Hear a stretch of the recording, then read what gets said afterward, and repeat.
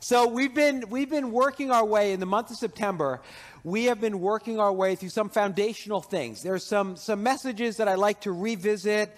There's about a dozen that I'll kind of cycle through. I call them September sermons.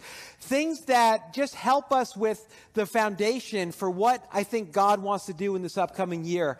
I've been really excited. You know, since I came back from vacation, I always come back with a sense of expectation and excitement. But this year, you know what? We've seen so many people in just the last few weeks, so many new people who are coming and like almost immediately connecting to our church. I love just getting to meet, you know, so many new people in the lobby after every service.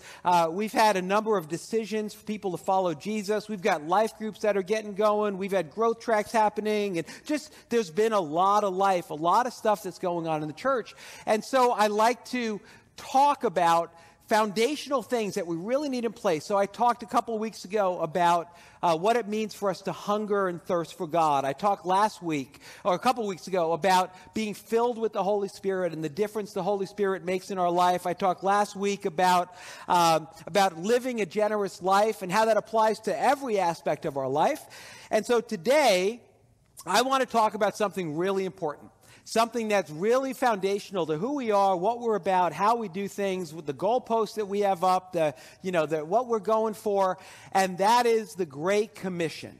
What does it mean for us to be a Great Commission church? What does it mean for you to be part of the Great Commission? And so the Great Commission comes from the last words of Jesus that we have in the Gospels. I don't know if it was the last thing he said to his disciples. It was one of the last things. Matthew 28, I don't have the verse here for you because this was like I kind of was moving some things around after I already sent all the ProPresenter slides to the authorities that deal with such things. So Jesus said in Matthew 28, verse 18, he said, "All authority in heaven and earth has been given to me. Therefore, go and make disciples of all nations, baptizing them in the name of the Father and of the Son and of the Holy Spirit, teaching them to obey everything I've commanded you, and surely I'm with you always to the very end of the age." And so this was, if not the last, it was one of the last things he said to his disciples. Now, what's interesting is it was also, we know, the first thing that he said to some of his disciples, right? We know from Matthew chapter 4, verse 18 to 19. This is when Jesus first met Peter and Andrew. We know James and John were around at that time. It says, "As Jesus was walking beside the Sea of Galilee, he saw two brothers, Simon called Peter and his brother Andrew. They were casting a net into the lake, for they were fishermen. 'Come, follow me,' Jesus said, 'and I will send you out to fish for people.'" Or other translations say, "I will make you fishers of men." And so it's interesting that for Peter and Andrew, for sure, and some others, the very first thing that Jesus said to them was, "I'm going to make you fishers of men." The last thing he said to them was the Great Commission. Now, it's kind of surprising that this would be the first thing, because really what we would think, maybe the first thing that Jesus would say is he would say, "You know what, if you follow me, I'm going to give you access to my heavenly Father like you've never had before. Or if you follow me, you're going to see some really cool stuff. I'm going to heal a lot of people. Or you're going to be really holy. Or you're going to have eternal life." You know, these are the things that we would expect. But he didn't say that. He said, if you follow me, you're going to become fishers of men. And so what is our strategy as a church? What role do you play? And because really what it is we're talking about is the reality that we have found life with Jesus. So many of you, maybe not all of you, but so many of you would say, you know what, the most powerful thing, the most life-changing thing that I've experienced is the love of Jesus. I've seen the love of Jesus. I've experienced the love of Jesus. The blinders came off of my eyes, and I saw it clearly like never before, and it's changed my life. It's brought hope. It's brought joy. It's brought peace. It's brought strength. And so what it means to be part of the Great Commission is that we want people to experience the life-giving relationship with Jesus that we've experienced, right? We've found something that has made a difference, that's transformed our lives, and we want other people to know Jesus. And so what I'm going to look at today is a passage from 2 Corinthians chapter 5, and I'm going to go verse by verse through this passage because Paul is laying out to the Corinthian Christians what it means for them to be part of the Great Commission, what it means for them to be a Great Commission church. And so when Paul wrote this book to the Corinthians, there was a lot of stuff going on. We know that what Paul would do is he would travel around from city to city. He would be in a city for a while, and he would preach the gospel, and he would heal people, and he'd gather some leaders, and he'd be there sometimes for a year or two, and then he would go off to another city after raising up leaders, so now there's a church. And then he would go back and visit, and he would write letters, and so many of the epistles that we have, so much of the New Testament is Paul writing letters to churches he had a relationship with. And that's what's going on in 2 Corinthians. We have 2 letters that he wrote to the Corinthian church, and there was a lot of stuff that was going on in this letter. In the letter to the 2 Corinthians letter to the Corinthian church, he's defending his apostleship. He kind of didn't want to do that, but there were some agitators who came in who were kind of, talking smack and giving him a hard time. So he had to say, listen, you know what? God called me to do this, because people were saying, don't listen to Paul. What does he know? He was dealing with some sketchy stuff that was going on in the church. There were some sin issues that the church wasn't dealing with, so he was giving direction about that. But one of the primary things that he's doing in 2 Corinthians is he's encouraging the church to represent Jesus well. He says this in 2 Corinthians 5, verse 14. He says, Christ's love compels us. Right? It compels us, for we're convinced that one died for all, and therefore all died. And he died for all, that those who live should no longer live for themselves, but for him who died and rose again. And so it's the reason that we engage with the Great Commission. The reason that we seek to be fishers of men is because we've been arrested by the love of Jesus, right? And so we sing about the love of Jesus, and we celebrate the love of Jesus and the joy and the life and the peace that he gives us. But because of that, we understand that it's not just for us, right? For God so loved the whole world that he gave his son. And so we no longer live for ourselves, but we live for him who died and rose again. Right? So it's no longer about our agenda. It's no longer about our priorities. It's no longer about what we want.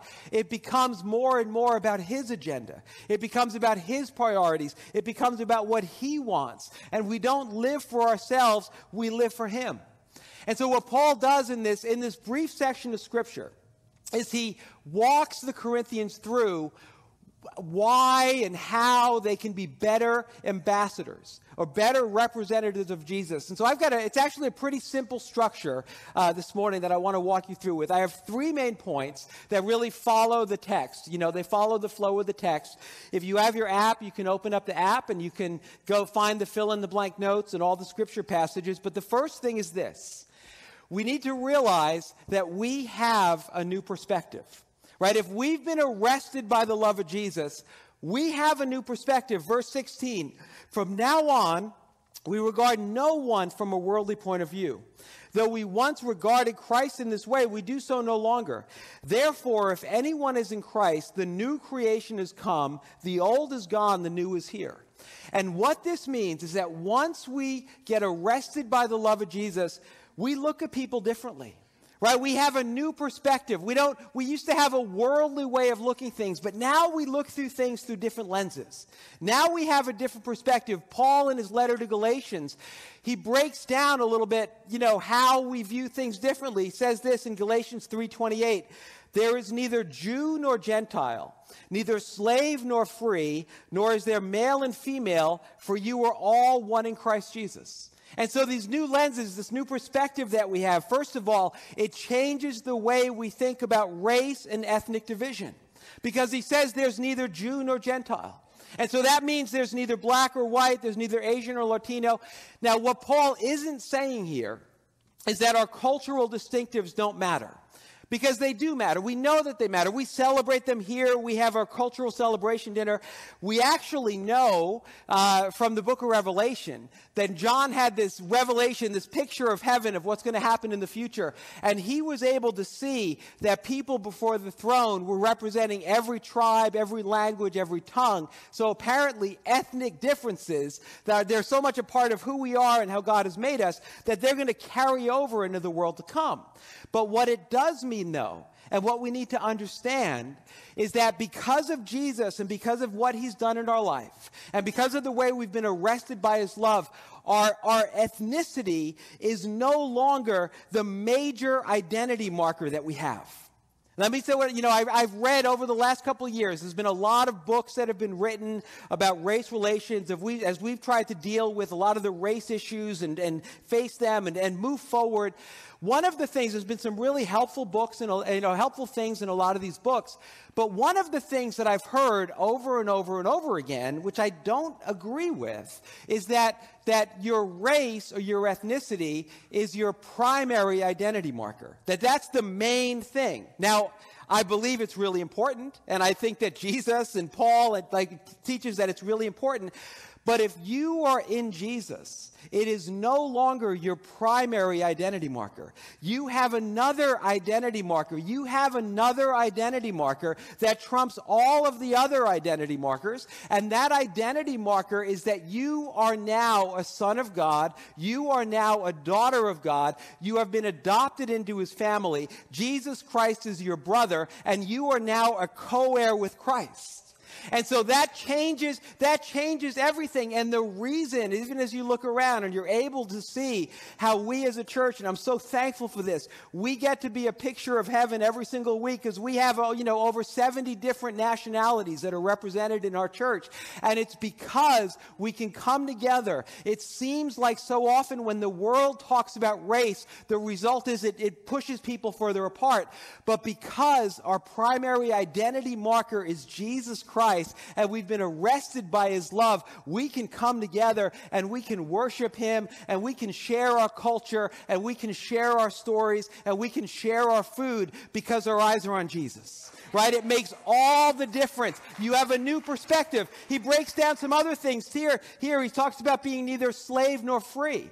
Now, that actually isn't dealing with race, because in Paul's time, slavery wasn't dependent upon race. It was really more about class. It was really more a comment like there's neither rich nor poor, because the slaves were very poor, and then if you were free, you had more, economic mobility in your life. And so what he's saying here is a different lens is that we no longer make the distinctions between rich and poor. Because listen, the reality is, we tend to be more comfortable with people who are in the same tax bracket as us, right? I mean, if you're part of a country club, you hang out with other people who are part of the country club. If you live in a certain apartment complex, you hang out with people in that apartment complex. Or you are with people who have the same degree of education that you have, or the same socioeconomic level. But because of Jesus, those distinctions no longer matter. It's a new perspective.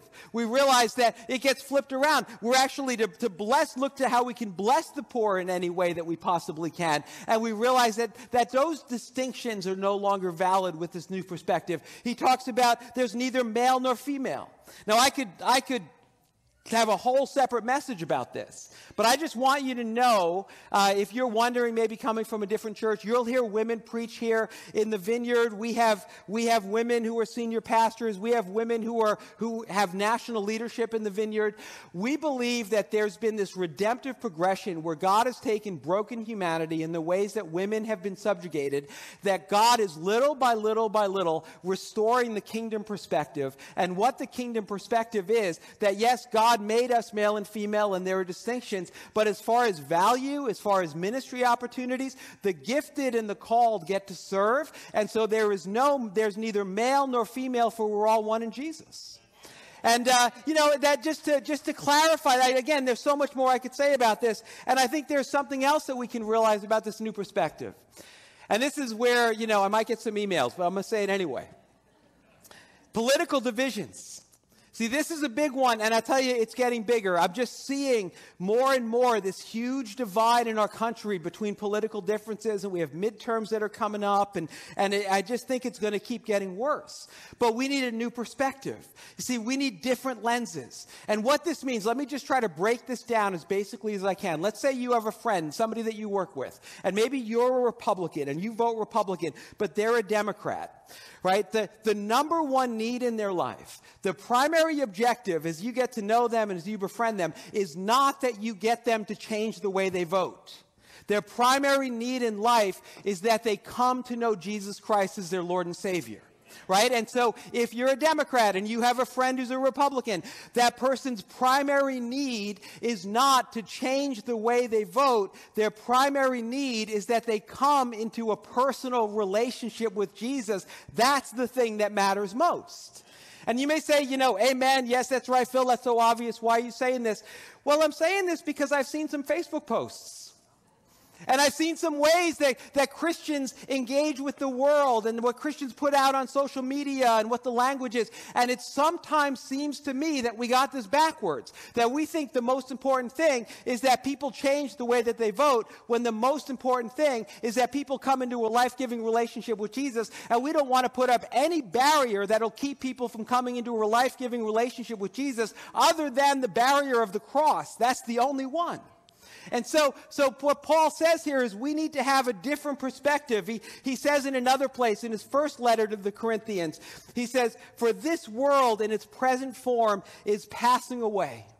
And so what that means is all of the distinctions that we come up with, they're temporary.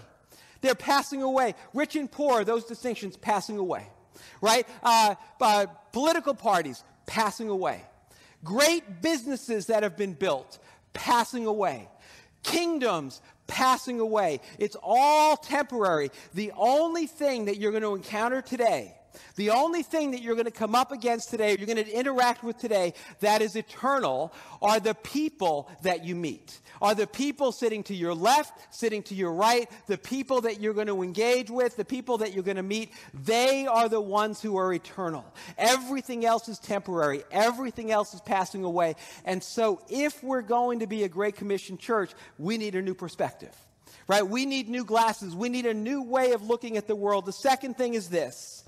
We have been given the ministry of reconciliation. Paul goes on, and it's right into the next verse. He says, all this is from God, who reconciled us to himself through Christ and gave us the ministry of reconciliation, that God was reconciling the world to himself in Christ, not counting people's sins against them, and he has committed to us the message of reconciliation. I want you to see how many times in this passage the word reconciliation is used. It's used 4 different times, right? We've been reconciled to God. We have experienced the purpose, the peace, the healing, the forgiveness, the eternal life that's found in Jesus. And so now, because we're reconciled, we understand that we've been given the ministry of reconciliation. Now, you are here today because someone in your life took seriously that they were given the ministry of reconciliation. Somebody told you about Jesus, right? And who knows, we all have so many different stories. Maybe it was multiple people, whatever it was. But somebody told you about Jesus, and because they embraced the ministry of reconciliation, you now have a life-giving relationship with Jesus. And the reason they were able to tell you is because somebody told them. And the reason that person was able to tell them is because somebody told them. And you could go back, generation to generation to generation to generation for 2,000 years. There's been a Great Commission superhighway that goes all the way back to Jesus. And because of this Great Commission superhighway, because people have taken serious this ministry of reconciliation that we're called to, you and I are here today. And so what we need, and this is, it's amazing when you think about the power of the gospel. Like, here's something that I believe absolutely down to my core. Every now and then people will say to me, like, Phil, I like when you preach. It's like you actually believe this stuff. And I do. I drank the Kool-Aid. I don't know if I should even, that's probably not appropriate in church. But I believe this stuff. And I believe there is nothing as powerful as the gospel of Jesus Christ. There's nothing there's no force, there's no movement, there's no nothing that is as powerful as the gospel of Jesus Christ to transform a life. I've seen it over and over and over again. I know from some of your stories, some of your testimonies, there's no way. If it wasn't, how many of you would say, if it wasn't for the gospel of Jesus, I don't even think I'd be alive right now? See, I would say that. I think I would have been taken out drunk driving. I would have done something, I don't know what, but I don't know if I'd be here right now if it wasn't for the transformative power of the gospel of Jesus Christ, right? There's nothing like the gospel. And so for 2,000 years, kingdoms have come and gone. The church has gone through dark periods of corruption. There's been all sorts of things happen, but people through the last 2,000 years, oftentimes risking their life, oftentimes giving their life, said, I have been given a ministry of reconciliation, and so I'm going to get on with it. And so I want to encourage us, and I want to remind us, we've been given this ministry of reconciliation. And you know what? There's been this Great Commission superhighway. What I want to make sure in our church and in our generation, it doesn't turn into a Great Commission dead end. And I'm a little bit worried. Some of the things that concern me is that I saw this Gallup poll, a couple years ago, that said 51% of young Christians, people who say, I'm a follower of Jesus, I'm a Christian, 51% don't think it's important for them to share their faith with other people. More than half. More than half of young Christians say, yeah, the Great Commission, I don't think it's that great. I don't think it's that important. Maybe it's not politically correct. Maybe I might offend someone. I don't know what it is. I'm not going to do it. The other thing that concerns me is that I see this trend in American Christianity where the church is kind of the vendor of religious goods and services, right? Where it's like you go to church to get your needs met. And so maybe you come to this church and you're like, they got a nice building and they got a good worship team and the preacher, he's a little long, but he's not so bad. We got bagels, my kids love it, and all that stuff is good, right? I mean, there's stuff that you get out of it, but the church we're not like religious Walmart, right? We're not like the vendor of religious goods and services. We've been given a commission, right? We've been given a ministry. And so Jesus, I all the time talk about how Jesus wants to give you abundant life. Jesus wants to meet your needs. He does, because he's the good shepherd. And so he cares for his sheep. He wants to bring his forgiveness into your life. He wants to bring his peace. He wants to bring his purpose. He wants to bring his strength. He wants to bring his joy. He wants to bring all of that. But what we need to realize is that as he works in our life, we become a link in a chain to help connect more people to Jesus. Right? I talk all the time about purpose. And I was reminded of this. I talked to someone last week at the Hype in the Kingdom service, this young guy, 21-year-old guy. He came to Alpha when I was leading Alpha back in the spring. And he'd never been to the church before. Really, I don't think he'd been exposed to Christianity. And he gave his life to Jesus. And then during our Holy Spirit weekend, he had a powerful encounter with the Holy Spirit that really, you can just see in his face, it just made all the difference in the world. And so I hadn't seen him for most of the summer because I was away and he was away. So I saw him last week, and he was so excited. And he was just like, Pastor Phil, I just got to tell you, ever since Alpha, ever since, that Holy Spirit weekend, I've been different. And he was so excited because I guess before that he was kind of aimless. He wasn't going to college. He didn't know what he was going to do.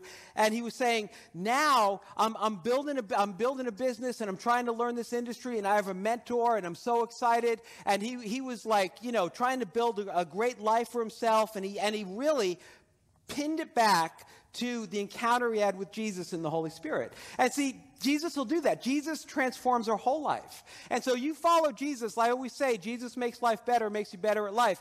He'll help you come into the career that you have. He'll help your family. He'll help you in all sorts of ways because he loves you and he's for you. You're his children. But he also will connect you. He'll also make you realize how God wants to use you to be part of that Great Commission superhighway because you've been given a ministry of reconciliation. And so there are people that are going to come across your path. There are going to be doors that open up for you. There's going to be rooms that you find yourself in where you need to realize that you are not just there representing your interests. You are, what Paul goes on to say, you are an ambassador of Jesus Christ. He goes on, 2 Corinthians 5:20, the next verse. We are therefore Christ's ambassadors, as though God were making his appeal through us. We implore you on Christ's behalf, be reconciled to God. When is the last time that you thought of yourself as an ambassador for the kingdom of heaven? That Jesus is making his appeal to others through you, and that appeal isn't just like, oh, Joe's such a nice guy. I wonder why Joe is such a nice guy. The appeal is be reconciled to God.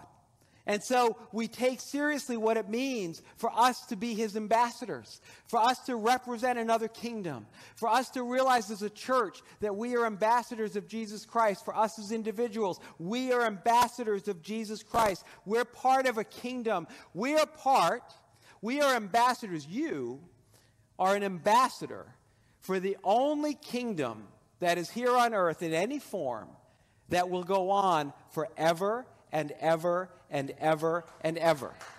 You are an ambassador for an eternal kingdom. And so we realize that we've been given this ministry of reconciliation. The last thing is this: what Paul does, what he always does, is he brings it back to the cross. He brings it back to the cross. The cross changes everything, right? The love of Christ compels us. The cross changes everything. I love this verse. 2 Corinthians 5:21, God made him who had no sin to be sin for us, so that in him we might become the righteousness of God. Now, you've heard me say this verse before. I love this verse because I feel like it really captures the power of the gospel. I've got about a dozen verses that are deep in my head that when I step in front of my notes and I'm kind of doing this, I'm kind of freestyling, and so I'm kind of going with verses that pop up. This one pops up quite a bit because I think it's such a foundational verse.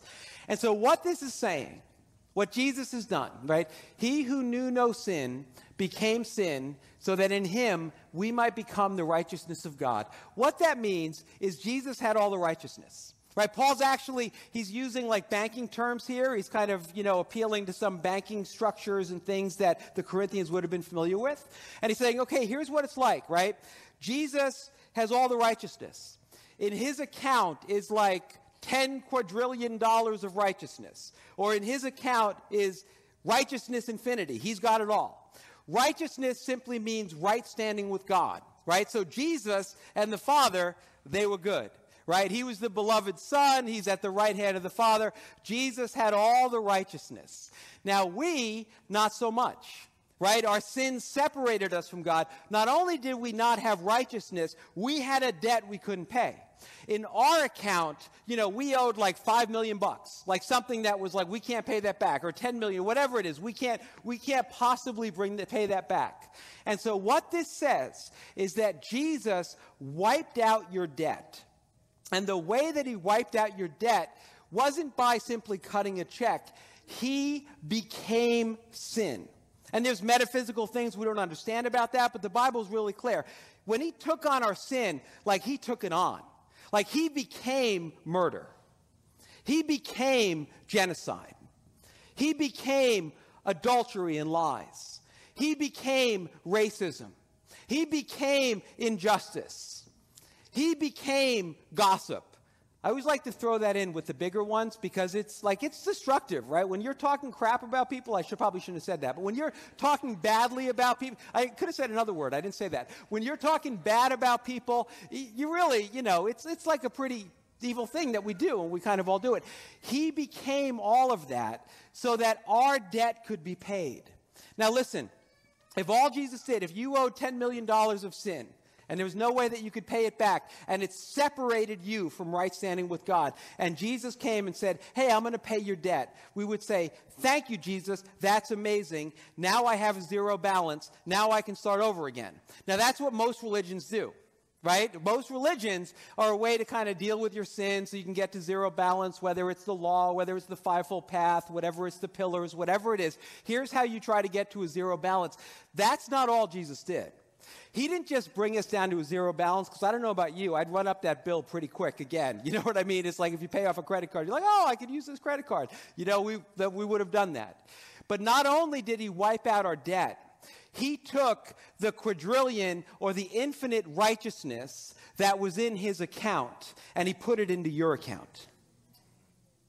So he took his righteousness, his right standing with God, and he made it now so that you and Jesus have a joint checking account. And so now you can draw on the righteousness of Jesus. And what that means, right, is you can go through life and you can know that God is with you.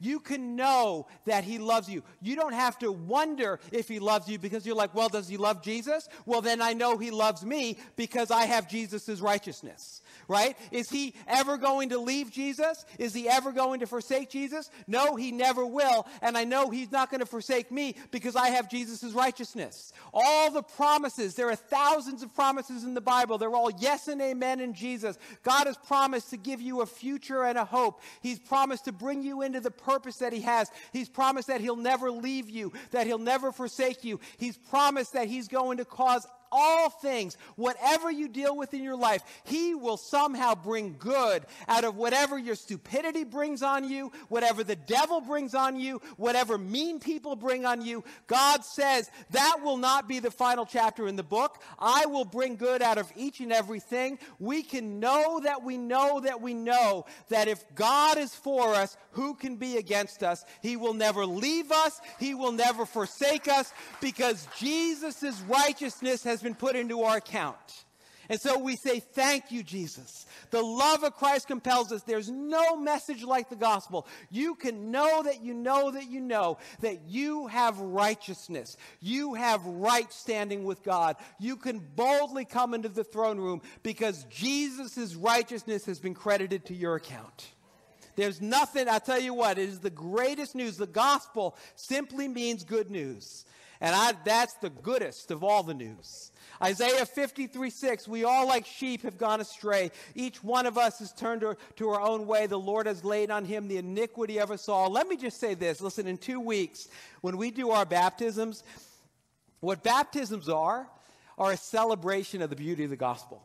That's what it is. That's the picture of it. Like they go into you go into the water and you come out. Your old life is buried with Christ. You're raised to newness of life. Your old bank account with all the red and the zeros is wiped clean. Jesus' righteousness is in your account. It's a celebration of that. And so I would just say, if you have not been baptized and you're a follower of Jesus, get baptized.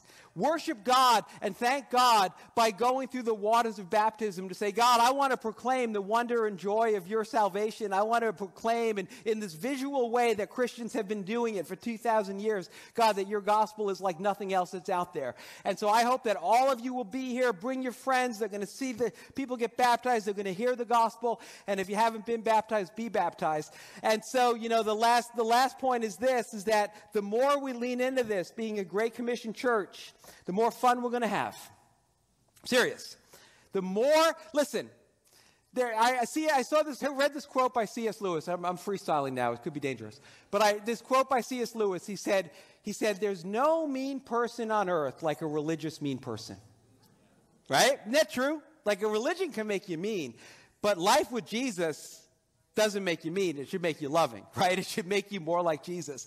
And so we want to be a life-giving church. We don't want to be one of those mean religious churches. We want to be a life-giving church because Jesus' life is flowing here through the Spirit. And as we get connected to him, we're experiencing life. Nothing will help us experience life more than being part of the Great Commission Superhighway and seeing more and more people come to Jesus. I can tell you the best conversations that I have, the things, I love it when I see people get healed. I love it when people take a step in discipleship. I love releasing new pastors to ministry. I love all that. But there's nothing like sitting down with someone and having someone say, and I get this opportunity all the time, and it brings tears to my eyes because it's why we do all the other stuff.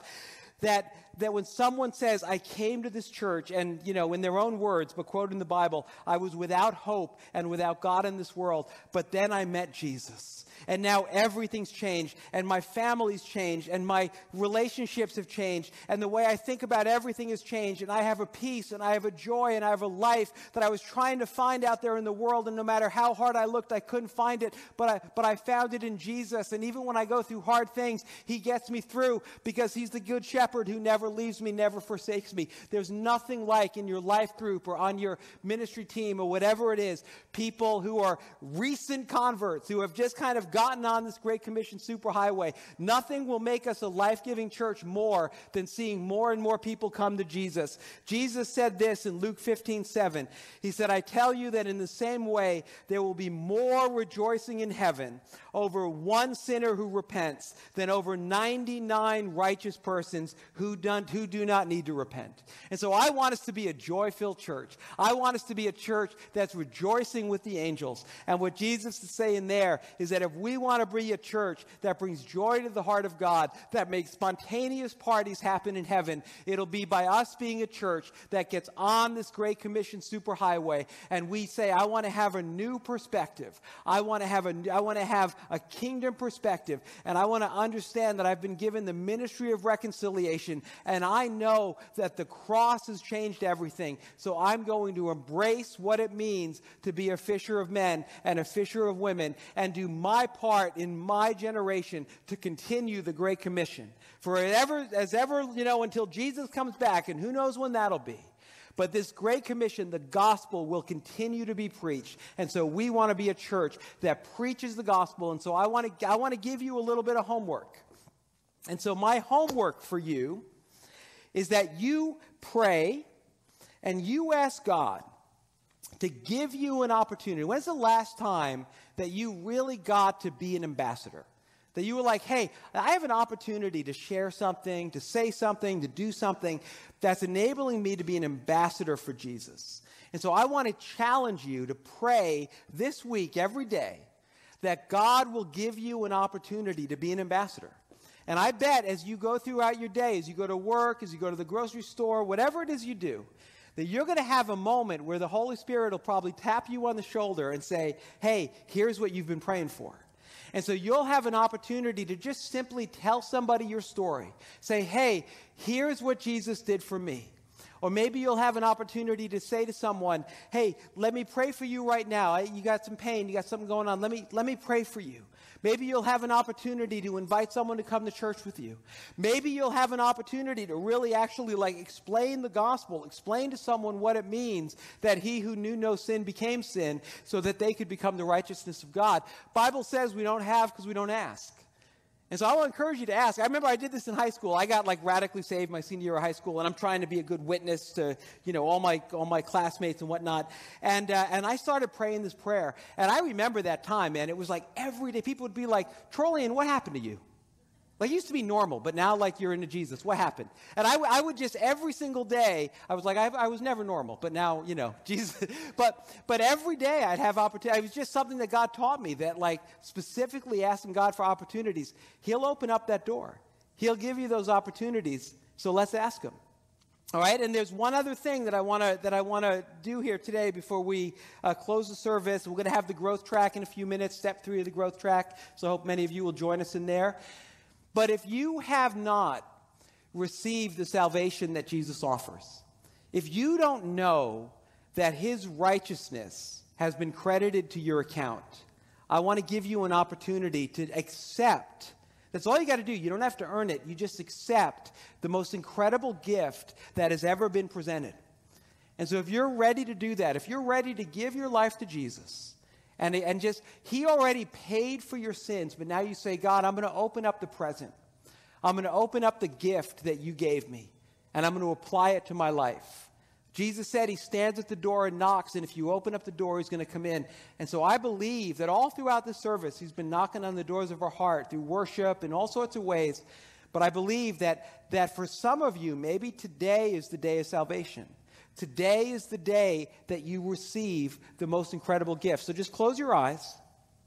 And if you're ready to do that, just pray this prayer.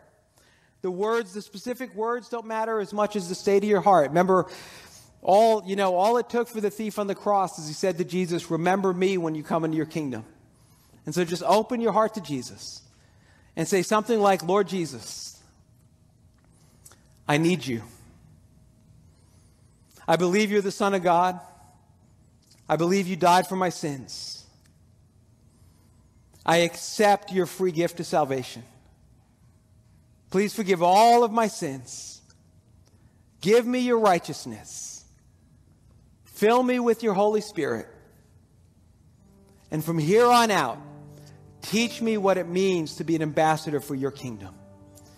And just keep your eyes closed. But if you prayed that prayer, just raise your hand. If you prayed that prayer here this morning, just raise your hand so I can see it. All right, awesome. I see a number of hands going up. So there's two things, one of two things you can do if you want to.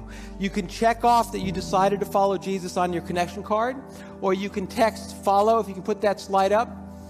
Follow to, okay, we don't have, there it is. Text follow to 201-584-7188. We've got some stuff that we're going to send you in the mail. It's just some things that I think could really help you figure out what does it mean as you walk this out. All right, let's just remain seated. We're going to pass the offering basket right now. I'm getting trained as to how to do this right. Old dog, new tricks and all. But so we're going to go ahead. While you're seated, we're going to pass the baskets down. You can put your connection card in that basket as it passes by. You can, if you have a physical offering, you can put it in there as well. We're going to end with a time of ministry. There'll be some people from the prayer ministry team who will be over here to the right. And so if you need prayer for anything, we'd love to have the opportunity to pray for you. Some of the things that the prayer ministry team had a sense of this morning is that there was somebody here and you've been dealing with pain in your right hip and that God wants to heal you. So if you have pain in your right hip, why don't you come up, let somebody pray for you. Someone else who's been dealing with really debilitating headaches. I guess, God really wanted to maybe pour out some healing. Someone who's been dealing with arthritis in both hands. Someone else, they had a sense who you've been carrying a really heavy burden and it's kind of crushing you. And it's kind of an invitation for you to give that burden that you've been carrying to Jesus. So let's stand for a moment. And so God, we just bless your presence. God, we thank you for this incredible gospel. We thank you, Lord, for this incredible invitation that you've given us to be your ambassadors, to partner with you, Lord, as you bring your life and your love to this world. And I pray, Lord, that you would anoint us. God, I pray that you'd give us opportunities this week to be your ambassadors, to tell people about you. And Lord, I just pray too, I just had a sense before that there's, people here and you've got things that you're dealing with in your life and you're looking like right at those things. Like when Peter was trying to walk on the water and he took his eyes off of Jesus and he looked at the wind and the waves and he began to sink. And so you're looking at the wind and the waves and you feel like you're sinking. But as we talked about the gospel, as we talked about what it means that you now have become the righteousness of Jesus, that you have right standing with God, put those glasses on, and whatever it is you're dealing with, whatever situation you're facing, look at that situation through gospel lenses, knowing that God is for you. God is with you. God is going to make a way. He will never abandon you. He is the good shepherd who carries his lambs close to his heart. And so just whatever it is you're dealing with, may the grace of the Holy Spirit minister to you right now to just be reminded that Jesus' righteousness is credited to you, that you have right standing with God, and that everything else pales in comparison to that. And so you can have the peace and the joy that passes all understanding. Receive God's peace. Receive his joy. In Jesus' name, amen. God bless you.